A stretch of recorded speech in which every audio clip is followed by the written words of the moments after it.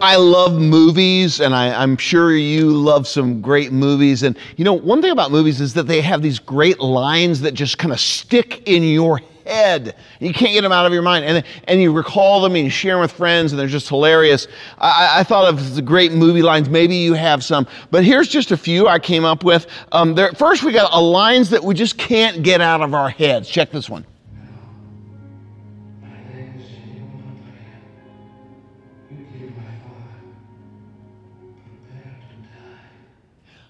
That's a good one. Got a great movie line. And then sometimes there's other ones that just focus in on like maybe one word. Check us out.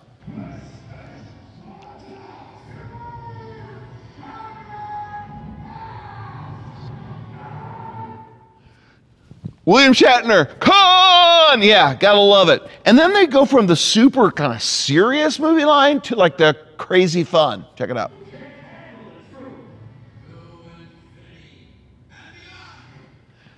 Great movie lines, and then here's another one from the world of sports.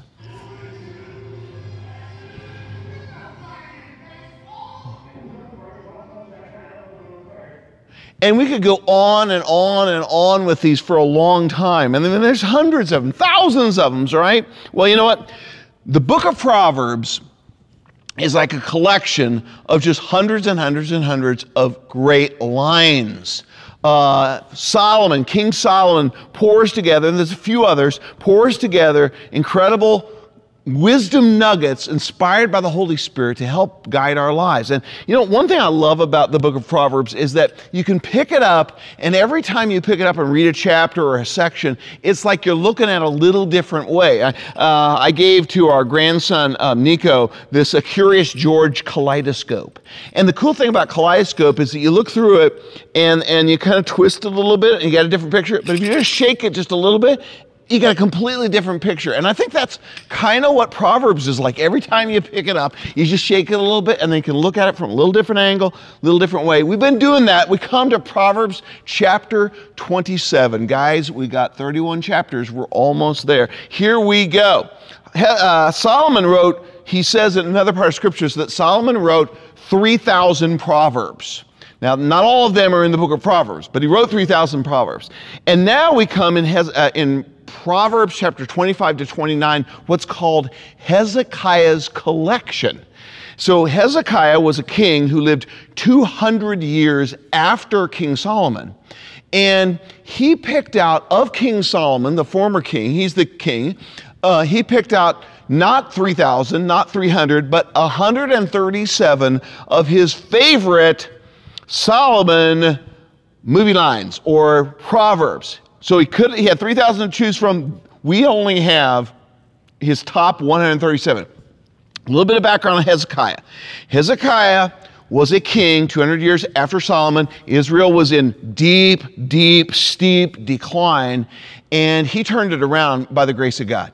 He led a great revival and renewal and reform of the people of God, and he wasn't perfect. He made mistakes, which the scriptures record, but he was an amazing leader.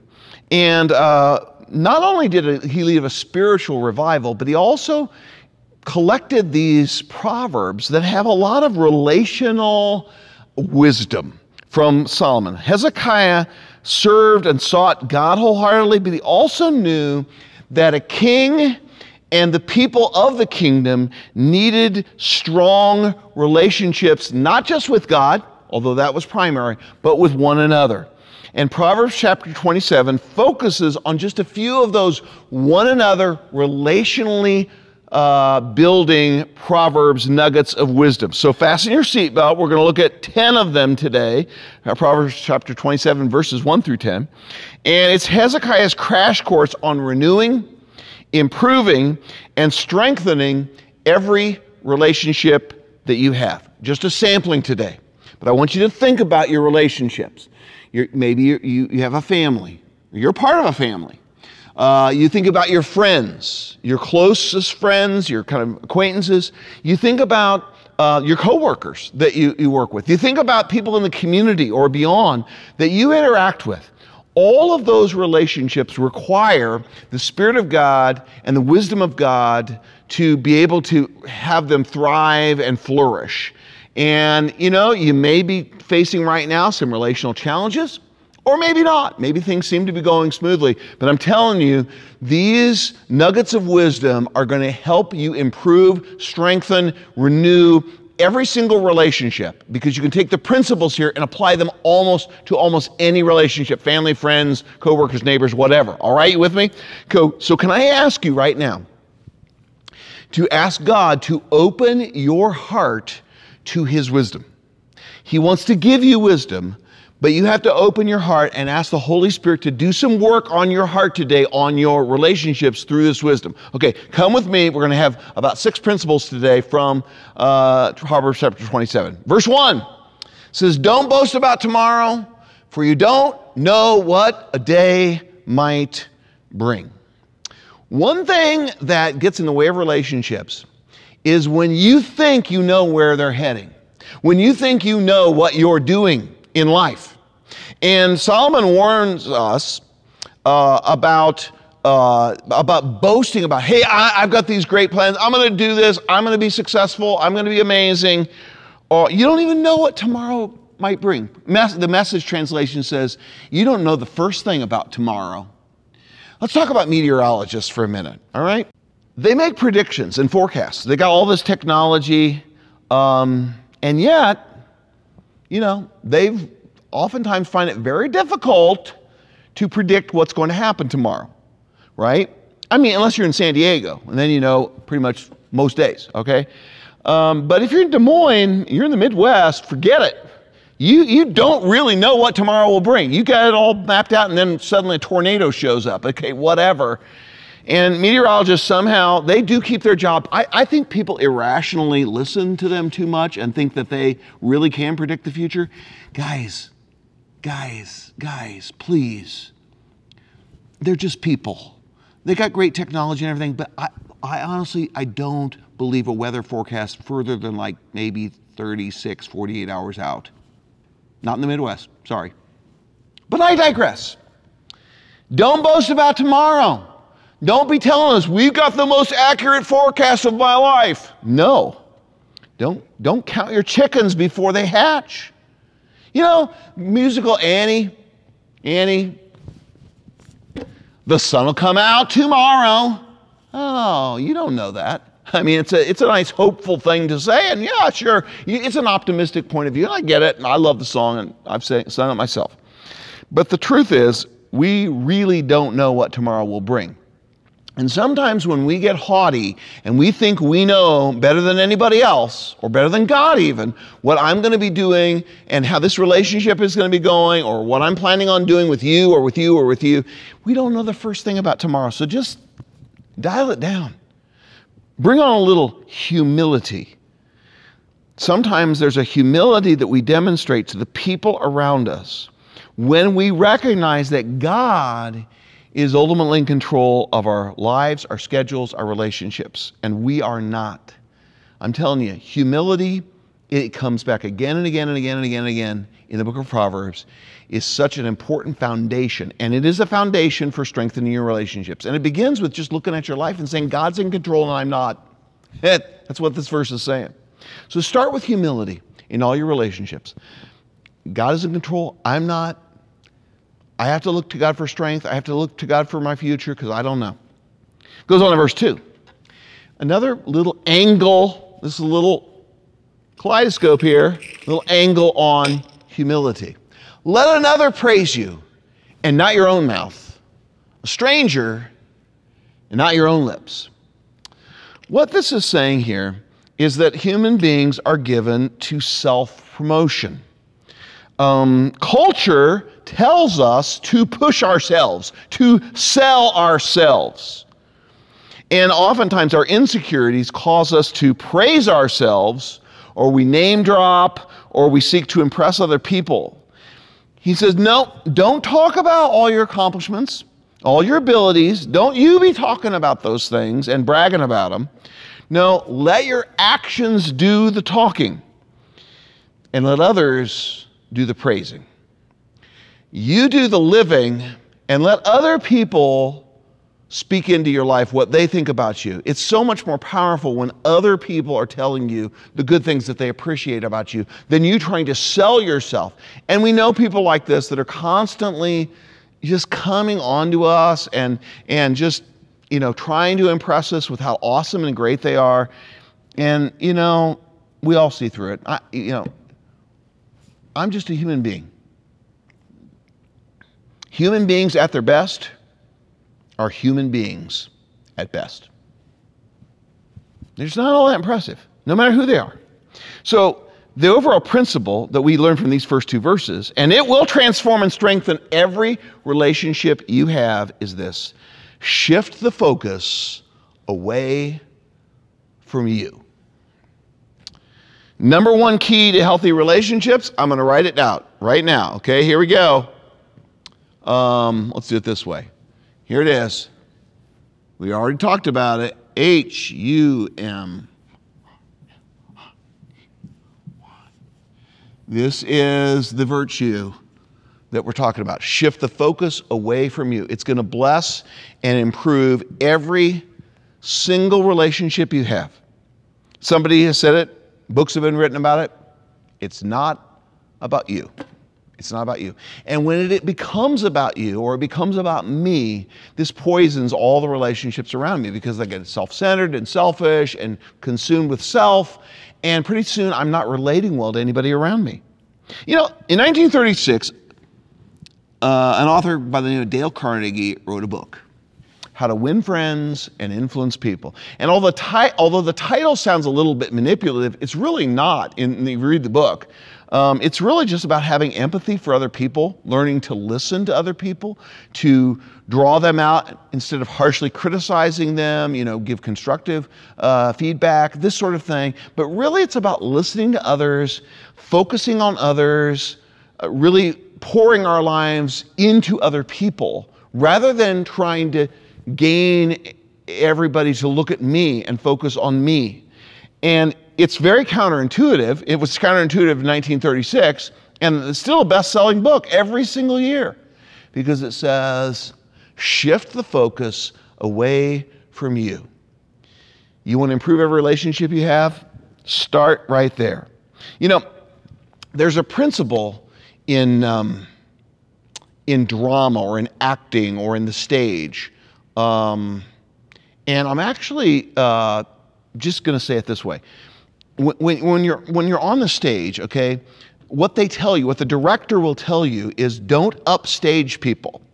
And what upstaging people is there you have the other actors on the stage and they're kind of at the same place you are. And upstaging is when you start going backwards, upstage. Because when you go upstage, it seems like, oh, I'm fading to the background. But what happens is everybody else has to turn to talk to you as you are going further back. So it's kind of like this false humility thing. Not that people just accidentally do it, but in life, it's like you're upstaging you're like, oh, don't pay attention to me, I'm not important. But everybody else has to turn around and focus on you. That's called upstaging people on the stage or on the platform. But in life, it's just forcing people to turn around and look at you all the time. Sometimes this has been called the humble brag. That clever way of boasting while pretending to be modest, right? It's a fine art of self-promotion wrapped in false humility. I came across these examples. Somebody says, I'm not one to brag, but I just received another promotion at work. I guess my coworkers really appreciate my incredible work ethic. Okay. I'm so exhausted from all the parties and events I have to attend. Being popular and well-liked can be such a burden sometimes, I have way too many talents. It's hard to decide which one to pursue as a career. Life can be so tough when you're a multi-talented genius, right? And I'm just a regular person like everyone else. But I guess my stunning looks and charming personality make it hard for people to forget me. Now, those are exaggerations, but we have subtler ways of doing it, and it just doesn't help relationships. We help relationships when we don't focus on ourselves and when we turn it outward and focus on other people. You will strengthen every relationship you have by steering the focus away from yourself and toward others. What would happen in your family if you did that? What would happen in your friendships or with your coworkers if you've pushed away from focus on you to focus on them? What would happen with your neighbors if it wasn't all about you and your needs and your wants and your desires? Jesus said, whoever wants to become great among you must be your servant, and whoever wants to be first among you must be your slave. Just as the Son of Man did not come to be served, but to serve, and to give his life as a ransom for many. I mean, Jesus Christ, God in human flesh, himself said, I'm here to serve. I'm here for others. Wow. The Apostle Paul writes, do nothing out of self-ambition or vain conceit, but in humility consider others as more important than yourselves. You're more important than I am. That is a countercultural human nature step. Everyone, he says, should look not only to his own interests, but also to the interests of others. Adopt the same attitude as that of Christ Jesus, he says in Philippians 2. In Jesus, he says, he emptied himself by assuming the form of a servant, taking on the likeness of humanity. And when he had come as a man, he humbled himself by becoming obedient to the point of death, even death on a cross. So Jesus is the ultimate one who is here to serve others, here to focus on others. You want to improve every relationship you have, strengthen every relationship, focus on others. Okay, let's keep on going. What was another one of Hezekiah's top Solomon tweets? The 137, we're looking at just 10 today. To help us strengthen every relationship, verse 3. A stone is heavy and sand a burden, but aggravation from a fool outweighs them both. You ever do some landscaping in your yard where you had to haul stone or like a big rock or something? I mean, it is heavy, and you can kill your back and, throw off everything, or, God forbid it lands on your foot or something. You can cause a lot of harm. It's heavy. And sand. I mean, you ever do the sandbag thing in the back of the pickup truck, or maybe you're helping with a flood? I mean, they make them heavy, and they are. And they're just a burden. Heavy burdens. And Solomon says, but they don't compare at all to the aggravation that a fool brings. That outweighs stones and sand by far.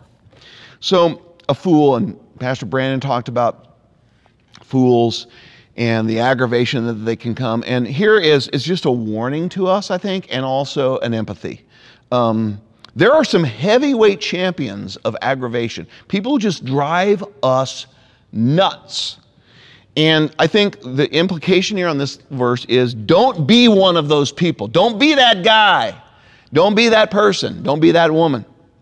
Don't be the one who is an aggravation and just weighs other people down by just focusing on yourself, selfishness, or just moral depravity or bad choices. You're just breaking other people's hearts. You're just causing problems for other people. He says, don't be that person. Don't be the one. I saw a book a while back, and this was still around, Barnes & Noble, and the book was entitled, very provocative title, What's It Like to Be Married to Me? And Other Dangerous Questions. This is a Christian book. It's written for wives, basically, but the principles in the book apply to husbands and wives. And it's an honest question. I wonder what it's like to be married to me. A lot of spouses, a lot of friends never, ask a question that says, what's it like to be like me and have to deal with me? It's a really dangerous question to ask yourself. In fact, the book goes on to ask other dangerous questions like, am I willing to change my attitude? Or, I love this one, why do I want to stay mad at you? Those are dangerous questions because they cause us to self-reflect and saying, what do I bring to the relationship? What's it like to be married to me? And it's a time and a pause of self-reflection and saying, I know what drives me crazy, but what about me? How do I drive other people crazy? So don't be that person. And ask yourself dangerous questions. Are you a stone or a big bag of sand to somebody? Are you just heavy weight that's just aggravating other people? Don't be that person. Maybe you're 15. Maybe you're 85. Don't be that person. The other angle that we just change up the kaleidoscope a little bit on this verse is where it's a stone and a sand. Is Solomon's showing some empathy for us here. He goes, guys, he's been a king, and he knows what it's like to have aggravations of people that are just driving you crazy. And so the book of Proverbs is saying, yeah, we get it. We know. Solomon says, I know, I've dealt with people like this. And he's not really offering a solution. It's more empathy. It's like, yeah, that's hard. And sometimes God comes to us and he says, it's hard to have that situation with that person. And he loves us and he cares for us and he wants us to pour out those burdens and not carry them ourselves. He's also encouraging us to be careful about our closest associates and the friends we choose. And certainly if you're not married, the partner you may choose. Can I just say a word to those of you who are not yet married, but want to be? Don't settle. Doesn't mean you're ever going to find Mr. or Mrs. Perfect. You're not. But there are a lot worse things than being single. And one of them is partnering for life with someone who is just not the kind of spirituality that you need and frankly that you deserve. So don't settle. Because a fool is heavy, It's funny. A stone is heavy, a sand is a burden, aggravation, a fool outweighs them both. Remember when we would say, goes back to the 80s. That's heavy, man. And actually it's not new, but I remember a movie, Back to the Future. Marty McFly keeps saying this word, and Doc doesn't understand what he's talking about because it's slang. Remember this?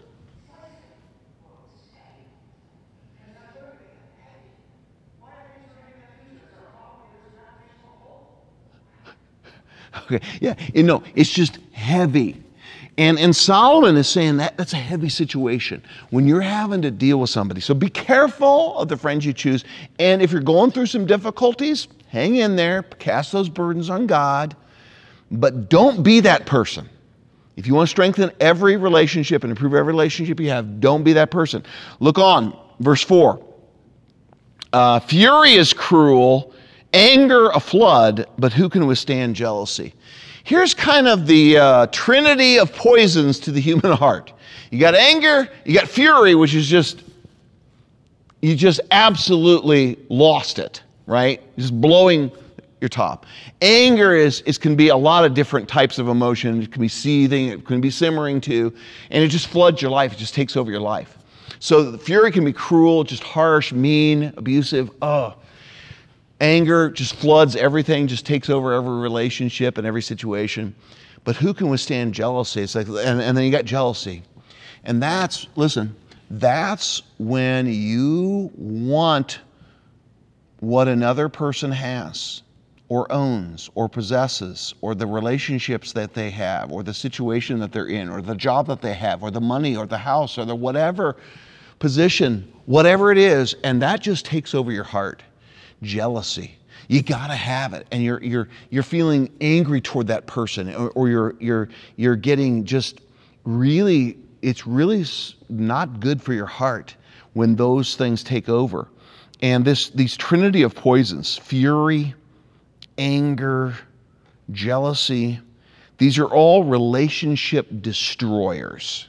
These three, plus the one in the verse we looked before, which is just being morally foolish, making poor choices.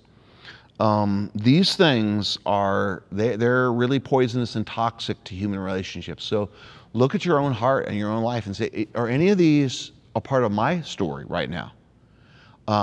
Here's the principle. Know your kryptonite. Kryptonite, Superman, he's all powerful, almighty, but you pull out the kryptonite and suddenly he just loses all his strength. Kryptonite, spiritually speaking, is what steals your strength. And it can be bad choices that you're making, that's moral foolishness, or it can be fury, anger, or jealousy. These are all kryptonite to you. And it can be what you yourself are doing, or it's just allowing these other things to kind of overtake your life. You can't control other people, but you can control the way that you react to them. And I just would encourage you to look at your own heart and just saying, what's my kryptonite? What are the things that most likely come into my life that damage my relationships with my family, my friends, my coworkers, my neighbors? What is your kryptonite? Because it's probably not my kryptonite. But we all got our kryptonite that messes with our relationships. And Solomon is just saying, be careful, name it. Name what it is, and then confess it before the Lord and ask for Him to strengthen you and to give the counter spirit-filled response to whatever situation you're going through. And if you're going through a hard time because you're on the receiving end of all those things, just take that to the Lord, and also take that to your life group. Share with your friends where you're struggling in a relationship, and that trusted friend can be great for you. So know your kryptonite.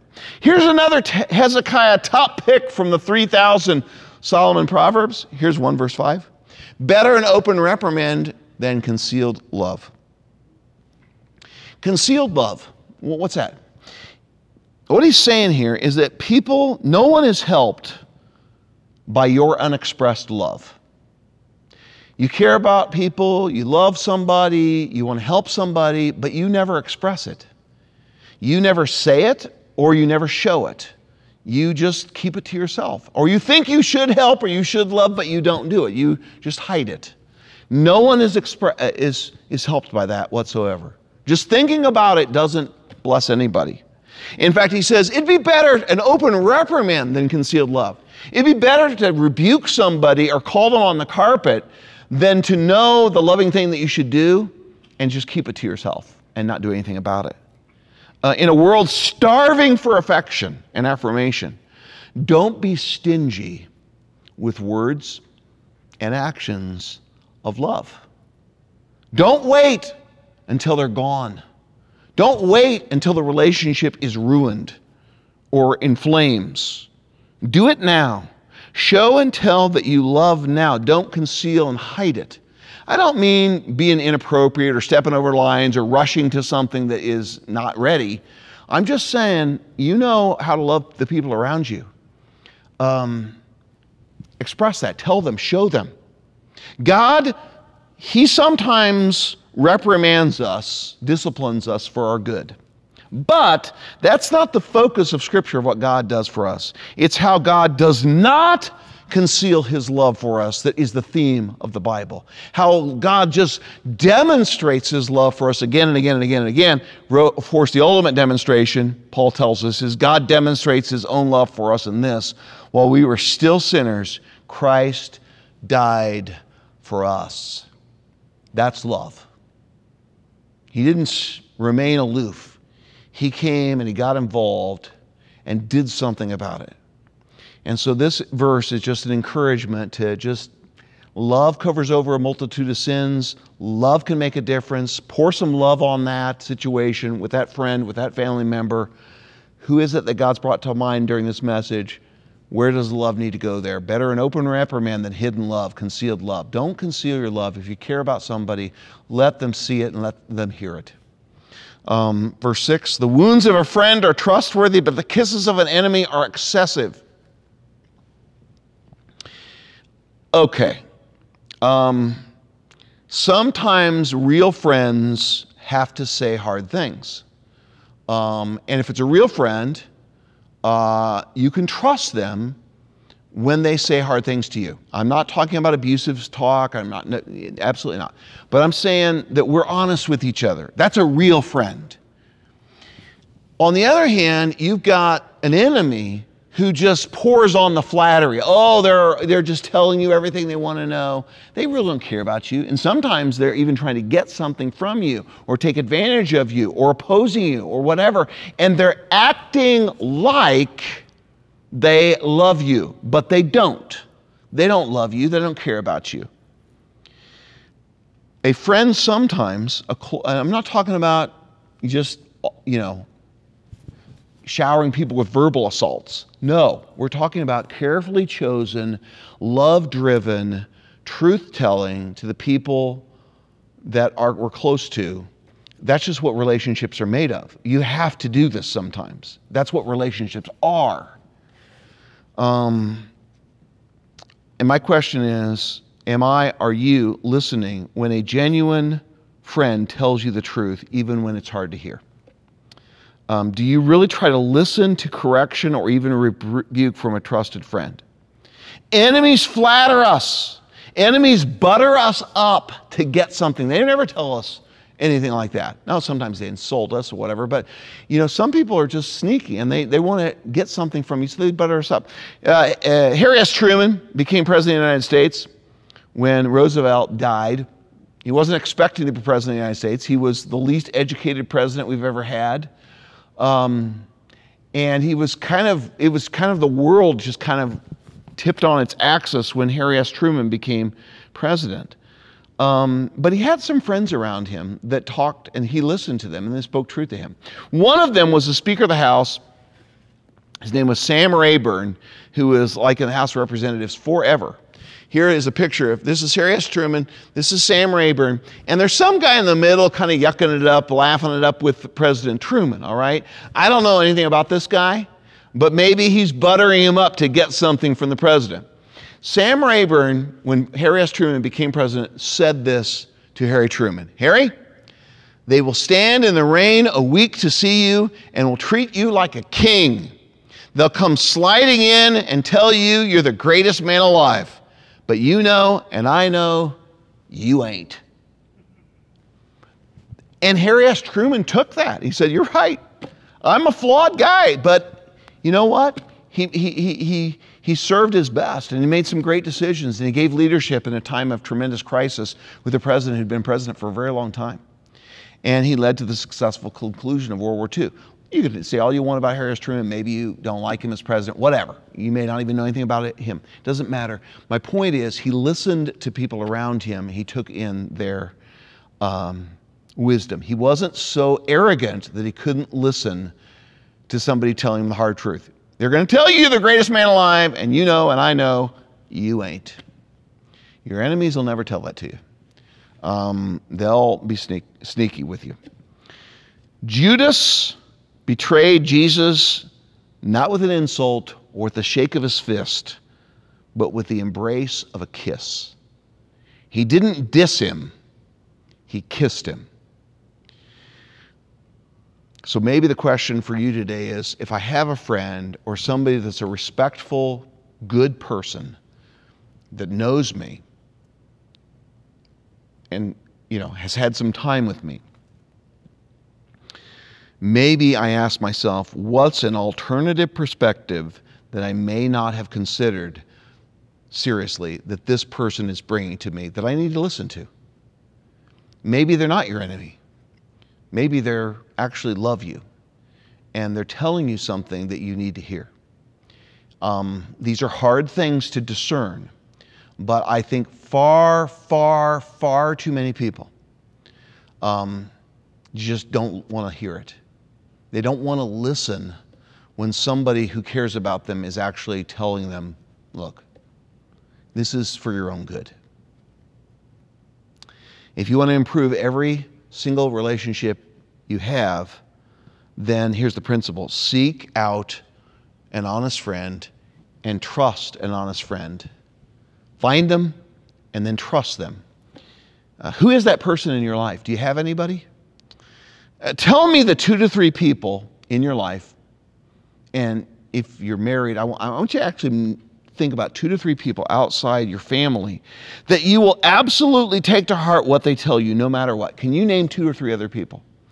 If you cannot, or if there's no one like that in your life, that you just would tell them no matter what they said. If you can't name 2 or 3 people, then you may be headed for trouble because you don't have anyone that can speak into your life the hard truths. I got people like that in my life. They're not impressed by me. They just, I'm not the lead pastor of them. I'm just Quentin. And they're allowed to speak into my life. They've earned their trust, and I trust them. And we have honest conversations, and sometimes they're about hard things and things I need to hear. That's not every last person who walks up to me. Those are those trusted friends that really do. They've shown that they know you and that they're godly people and they want to speak into your life. Everybody needs an honest friend who loves us, is loyal to us, but who is not impressed by us or afraid to tell us the truth, who can freely disagree with you without fear of your rejection or your hostility. Who are those people in your life? If you want to strengthen every relationship you will ever have, seek and trust an honest friend who will tell you the truth. What was another one of Hezekiah's top Solomon tweets to help us strengthen all of our relationships? Here's one, verse 7. A person who is full tramples on a honeycomb, but to a hungry person, any bitter thing is sweet. Okay, wow, where's this going? Here's the principle. Don't take your blessings for granted. Go back to the verse. A person who is full tramples on a honeycomb. So they're satisfied. They've had plenty to eat. And so they see this honeycomb. This is, written, a couple thousand, 2,500 years ago, 2,700 years ago. They see a honeycomb that normally would be a source of food. They don't care about it. They just trample over it. Who cares? I don't need that. I'm full. I don't need dessert. I don't care about it. So they just waste this perfectly good, sweet thing because they're already satisfied. They don't need any more. Whereas a person who doesn't have that, who isn't full, who's hungry, anything you give them to eat tastes pretty good. That's what he's saying. What is this all about? Go back to the principle. Don't take your blessings for granted. This isn't about, the food you eat or whether you pass on dessert or something. It's nothing about that. What it's saying is that human beings have a tendency sometimes to take their blessings for granted. They take their families for granted. They take their friends for granted. They take their church for granted. They take their blessings of God in work and finance and everything. They take them for granted. They don't give thanks to them. They don't have much gratitude. And so even when God is pouring on more blessings and more blessings, they trample on them. There's no heart of gratitude. There's no, wow, God, thank you so much. It's just kind of taking them all for granted. And sometimes they take them so for granted that they even trample on the things that should be sweet in their lives. And if that's you in any situation in your life where you have taken for granted a spouse, or the precious gift of a child or a grandchild or a friend or whatever, and you just haven't paused to really give thanks to them, or you've just kind of forgotten how much of a blessing, how important they are, don't let the day end before you tell the Lord how thankful you are, and then tell these people in your life how important they are to you in the days to come. Don't trample on your honeycombs, because you might not always have them. The Lord gives and the Lord takes away. Blessed be the name of the Lord. His name is to be praised in the good times and the hard times. But in the good times, make sure you're appreciating the people around you. Okay? You'll strengthen every relationship you have. Another one Hezekiah picked out, verse 8. Anyone wandering from his home is like a bird wandering from its nest. Literally like a bird wandering from her nest. I think it's more about mama bird who's feeding the little bird, the baby birds. And the principle here is pretty simple. It's beware of wandering. The mama bird, if she just wanders too far from her nest, she's neglecting her, her nest, her responsibilities. This doesn't have to be children or anything. It can be any kind of thing of life that you're wandering away from. Your job, your bank account, your responsibilities, maybe your kids, your marriage, whatever it is, but you're neglecting it. You're wandering away from it. What does wandering look like? Here's what I'll tell you. I thought of a few. When wandering happens, when you begin to think in your heart and mind and soul that the grass is greener on the other side, when you begin to imagine, wow, I wonder what it's like over there. When you begin to neglect your main responsibilities that God's given to you, that's wandering. When you ponder the what ifs of some temptations that come your way, or you're fantasizing about other possibilities that you have that are not in God's plan. When you dream of an alternate life that's far from the path of God, you're wandering. When you're straying off the path in imagination, or you're straying off the path in reality, that's wandering. When you're abandoning or neglecting those who depend on you for faithfulness, for goodness, for love, you're wandering. When you're wasting time at work with non-work matters, you're wandering. In The Wizard of Oz, what was the one lesson of life that Dorothy had to learn? You remember?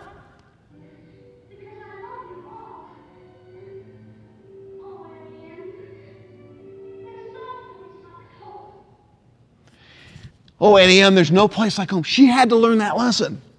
She had a good home, but she didn't recognize it. She wandered. Oh, it'd be better somewhere over the rainbow, right?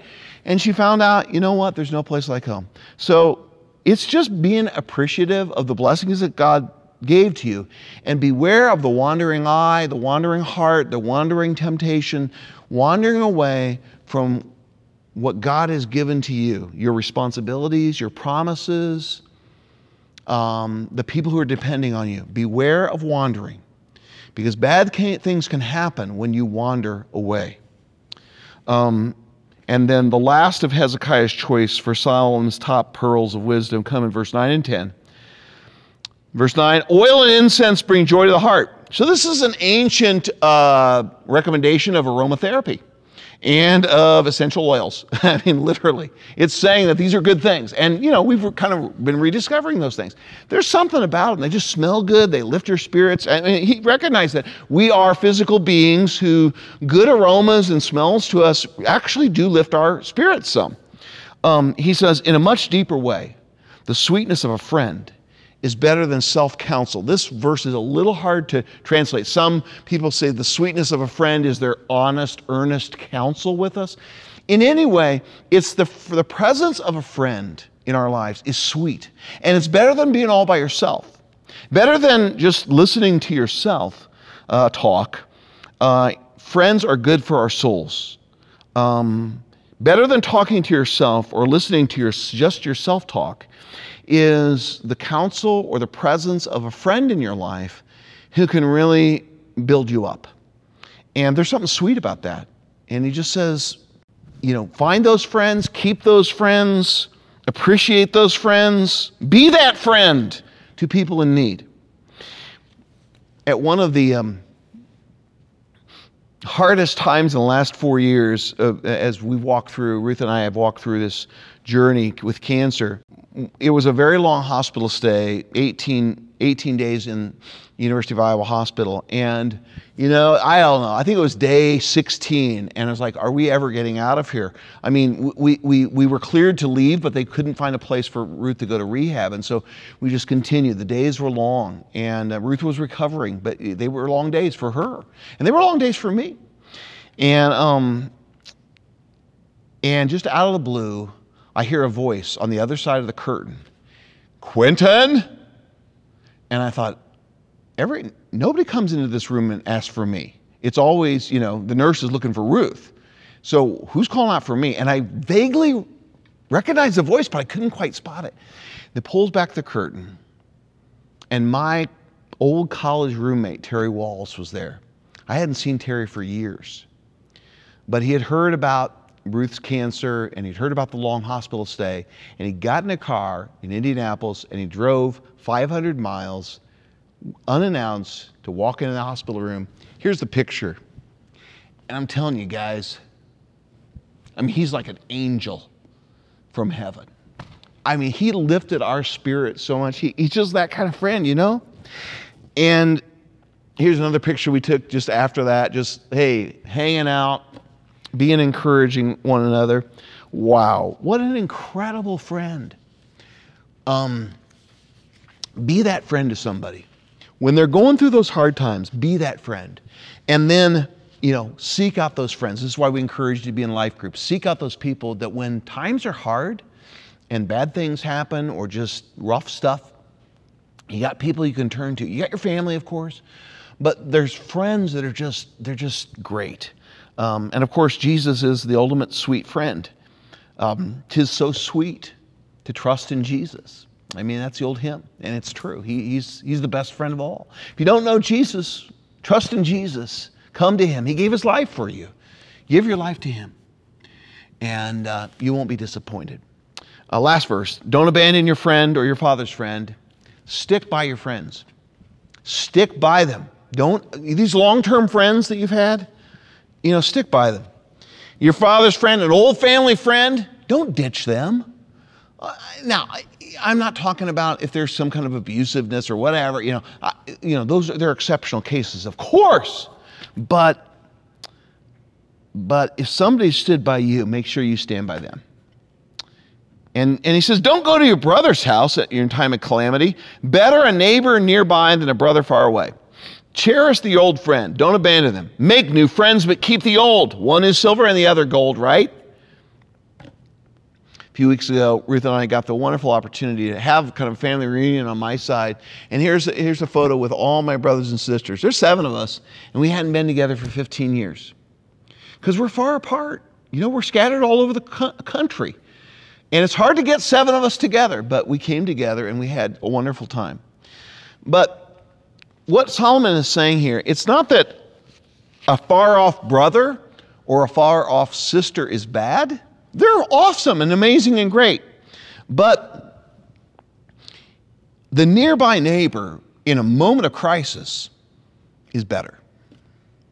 Because they're far off, and you need a nearby, a neighbor, a friend who's right there. When that calamity strikes, you can't, somebody who lives 1,000 miles away, that's going to take forever to get the help you need.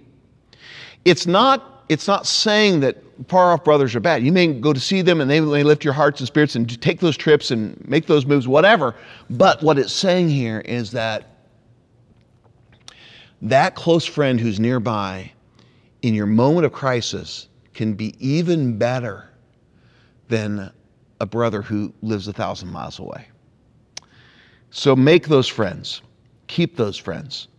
And Jesus promised us, I will never leave you nor forsake you. He said, I laid down my life for you. Greater love has no one than this, that he would lay down his life for his friends. Here's the principle. Treasure your friends. Treasure them. Don't take them for granted. Tell them that you love them. Tell them that you appreciate them. I conclude today with this. I was on an airplane not too long ago, and I watched this movie, Jesus Revolution. Hadn't seen it yet, but I was on a plane for a number of hours, so I thought, I need to see this, and I did. What was amazing to me in this movie, Jesus Revolution, that yes, there's a spiritual movement. The Holy Spirit was working powerfully, and it was so encouraging, and we're praying for that right now in 2023 for our own community and for our own nation and world. But what was interesting to me, that so much of the spiritual movement that happened through relationships. It was a man and his wife. It was a brother in Christ and another brother in Christ or a sister in Christ. It was these relationships through which God brought spiritual revolution. You see, we're not just doing this by ourselves, just with God. He's primary and first. But we're doing this together in community, and we need each other. So I hope today that God has brought some wisdom to you through Hezekiah's collection of Solomon's Proverbs. Father in heaven, thank you for the wisdom of these verses. I pray, oh God, that you would take the one thing that you have for us, each one of us, the one takeaway you would have, and help us to apply that to our hearts and say, that's what God needed to tell me today. Thank you, Lord, for that. In Jesus' name, amen. God bless you guys. Appreciate you, and look forward to connecting very, very soon again.